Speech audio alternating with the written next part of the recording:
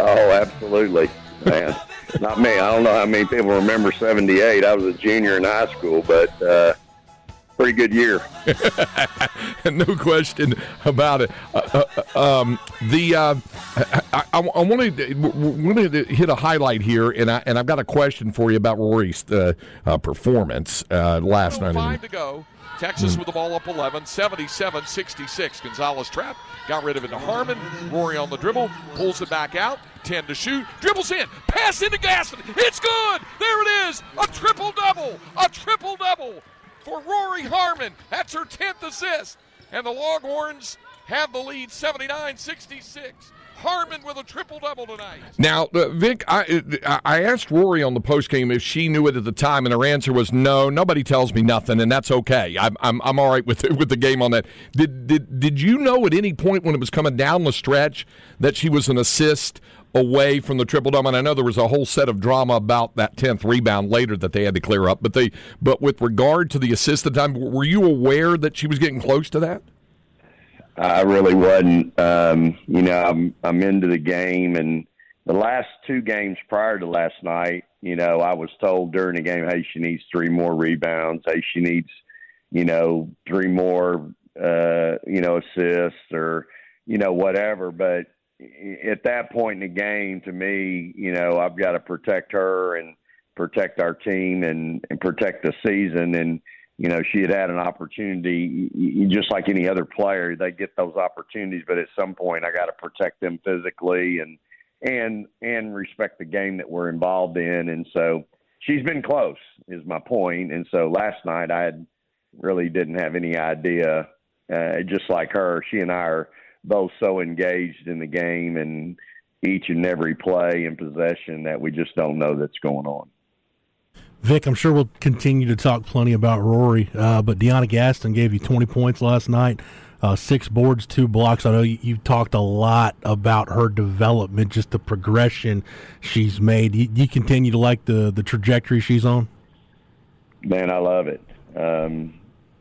She's just, really playing with a lot of confidence. She's just a completely different kid. Her mindset is completely different.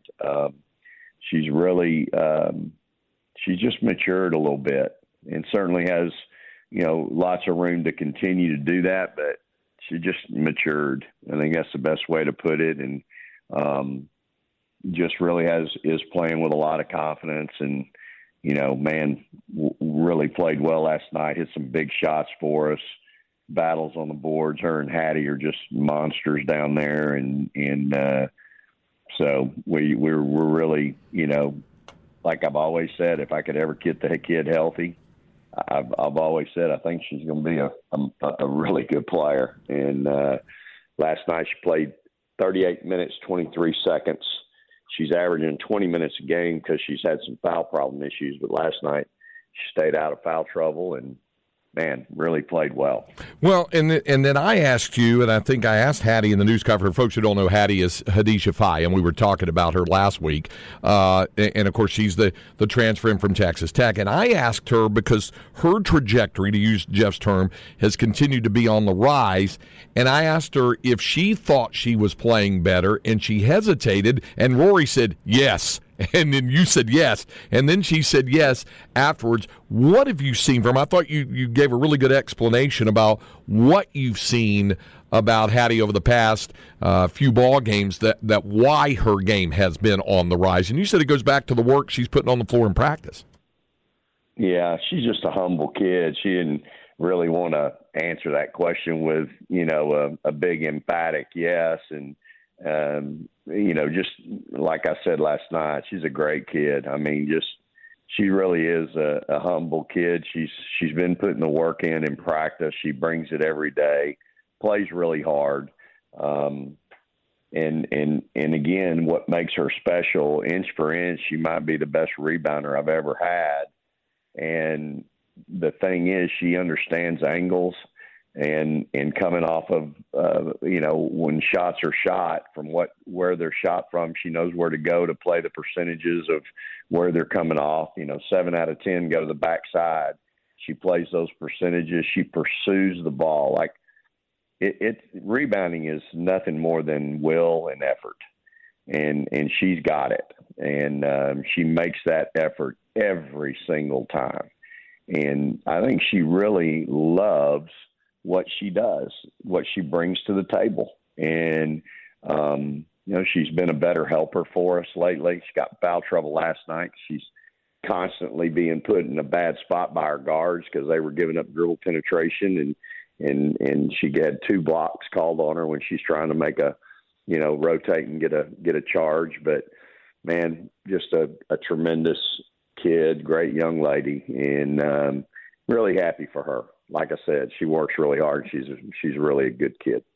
Vic, one of the questions I continue to get about your team anytime it comes up is Taylor Jones, her availability. How's she doing, and any timeline on when you might get her back? Yeah, I'm hopeful that we get a good prognosis today, and we get a good plan going forward. I think we got a good result from a test yesterday, and so I'm hopeful that we can kind of start working her back in. It sure would give us some much needed depth down inside, and a polished inside player also. She'll have a ton of rust on her, but it'd just be nice to have that big body. Visiting with Vic Schaefer, Texas women's basketball coach here on Light the Tower on the Horn. Vic, one thing you outlined in the post-game press conference last night, if anybody had not seen the game and they just walked in right from the start in your opening statement, I think they would swear that they thought that your team lost by 30 because you started off giving TCU a lot of credit, and well-deserved, with what they did with their zone and how they were trapping and forcing turnovers, and you talked about the turnover thing. And then you wound it into how well your team played on the boards and made some key shots and the individual efforts and all that sort of stuff. You and I have talked about this before. Coaches see things in a more worldly scheme than a lot of other folks. So what has stood out to you the most about the turnover bug? Your team has been able to overcome it, and they overcame 19 last night, and part of it's forcing a bunch, as they did, forcing 20 last night. But what stands out to you when you're sitting on that bus, riding back, and you're rolling back through the video, when you're looking at it digitally? Is there any one connective tissue to why the turnover number is higher than you want it to be right now?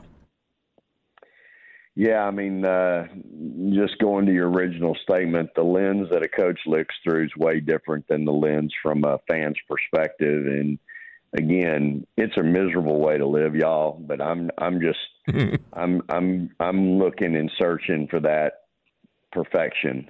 And we have so much imperfection going on right now. When we go play somebody that's really, really good, it's really going to jump up and bite us.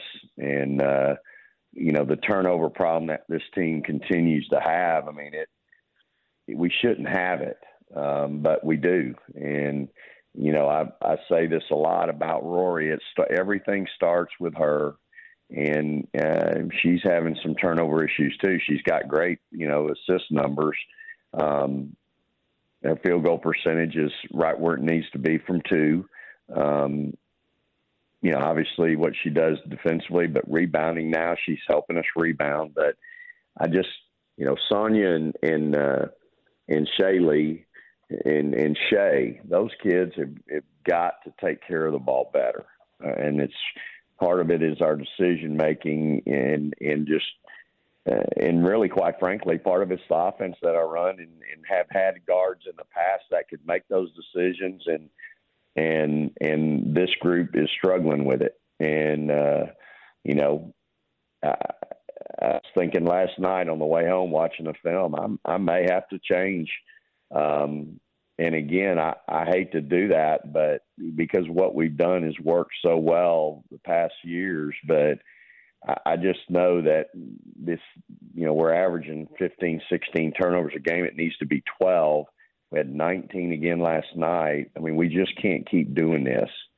And it's a focus, it's an ability to have focus and realize your passing is critical. Where you pass the ball, it's got to be in the pocket. You've got to be able to make those passes so when somebody catches it, they don't have to reach over their head, then come back down, then try to get a shot off it. By then, in Big 12 play, I mean, you're only open for a second. And if somebody has to reach over their head to get a ball and bring it down, then they're going to be guarded at that point. I think that's the thing about Rory. She usually puts it in the pocket, when she's feeding those guards over on the perimeter and they're able to get off some shots. So it just, I've got to coach better and teach better. Always, at the end of the day, y'all, it always comes back to me. It's on, whether team's ready to play or not, whether we play well or not. It always comes back to me, and I've got to coach better and teach better. I'm obviously, not getting through on certain things. I think some of our passes are 50-50s. I'd rather not throw those. I do think we share the ball. So here we are, we're turning it over a lot, but yet I have a team that really isn't selfish. Like, they do share the ball well with each other. Like, Sonia has really turned into a really good teammate, sharing the ball, making extra passes. Shay, Jock, Rory, Shaylee, those kids they enjoy the success of their teammates. And so that's a real plus. I mean, that's fun to watch, right? Watching kids play together, make a great pass, somebody makes a shot, and immediately their first reaction is to point to who passed them the ball. I get so much satisfaction from that, and all of our guards do that. Like, they really appreciate the great pass. And so, again, I've just we've got to find a way in practice to really value the ball and take some of those 50-50s out of our equation, because when you've got Hattie down there and Deanna Gaston, even Shaylee had 9 rebounds last night, 3 offensive. When you've got that going on, as I told them last night in the locker room, we just need to get a shot off. We got a better chance to score if we can just get a shot off than turning it over. Like, there's just no reason. There's nobody on the floor most nights that can take it from us or is even trying. Yeah. A lot of times we just make a bad decision, and, there was a couple last night where, we're just turning and throwing the ball to somebody not even looking. Yeah, and it's just an uncomfortability thing. Well, I don't get that. Yeah, and one of the examples that comes to mind, and I'm sure, and I think I saw you kind of turn and kind of shake your head. There was an inbound play, and I don't even remember who was inbounding the ball. Maybe it was Shaylee. I don't remember, but whoever was inbounded to Amina in the short corner, who immediately had a trap right in front of her. I mean, that's a decision you want your inbounder to make prior to the inbound, not to throw it there. Correct? Yeah, for sure. Yeah, those kind of things come to mind. Yeah. So anyway, I've got to do better, and whether it's team not being ready to play, team not functioning well, team decision making, it all comes back to the coach, and I'm the coach, and I've got to coach better and teach better. Hey, Vic, real quick, off subject, I've got my 4-year-old daughter with me at work today. She turns 5 next month. All right. What's her name? Charlotte. How early is too early to get her on the court? Well, good morning, Charlotte. And I would say this, when Blair was 8 years old, she had 60 points in a little dribbler game. Wow. They only let you play 3 out of 5 quarters, and you can't press. And, Blair, I'd bring her to camp with me, and she'd, there'd be somebody or some team that needed a player, and I'd throw her in there. But she was always in the gym, always had a ball in her hand. And she was at all our games. She was the ball girl when she was young. But I think what the message here is, she needs to, the sooner, like, Blair gets 60 because she would wait at half court. They'd cross half court. She'd steal it, run down, make a layup, run back to half court, wait for them to dribble to half court, steal it, go down there and lay it in. She made 30 layups. But it was her aggressiveness defensively that had everybody going, wow, she plays way different than everybody else on the floor. And she played that way because that's what she saw watching my college team play. And so I just think, hey, 4 years old, that's a great time. Having that ball in her hands and working on the things, the ball handling. You can do that on the driveway. You can do lots of things with just a ball. But just having fun with it. I mean, that's an age where you just need to have a lot of fun, enjoy the team concept, being around other young kids and playing and all that. But Blair got pretty serious about it at 8 years old, and from there it went to, team ball and travel ball and stuff like that. But it's a great age and just enjoying the purity of the game, just having fun being around other young kids her age. Well, I got to see Blair in her senior year, really do a heck of a job for you at a game in Starkville against Texas. She did a heck of a job as a defensive guard, so she carried on those defensive principles. If you could coach a guard to do one thing, I'm guessing it would be play defense. Well, yeah, I mean, I like to score like everybody else, but my frustration last night was just how poor we were defensively, and it really was our guards. They really struggled last night. And then the thing is, if you'd have watched us play Saturday, you'd have gone, hey, man, they're getting it. They're getting better. And then last night you go, good God, they ain't getting anything.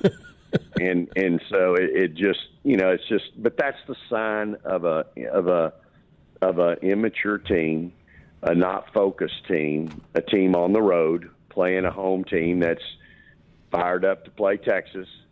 And again, I just don't have, me and Shay Holly, we understand the history and tradition of the Big 12, the Southwest Conference. We get that. She grew up in a house that got it. Dad got it, played it. She gets it. There's not anybody else in there besides me and her that understand that when the Orange walks in your gym, you're fixing to get everybody's best effort, best scout, best pregame meal, best 2 days of prep, best everything. And if you're not ready to play, you won't get beat. You'll get embarrassed. And so that's the struggle. I mean, when you have kids from all over the planet like we do, I mean, it's just the challenge that we have, that I have as a coach. And again, it's why I had those hoodies made up a year ago. It's, Texas versus everybody. I mean, we're just, and if I could make up another one, I'd say win them all. I don't want to win some of them. I want to win all of them.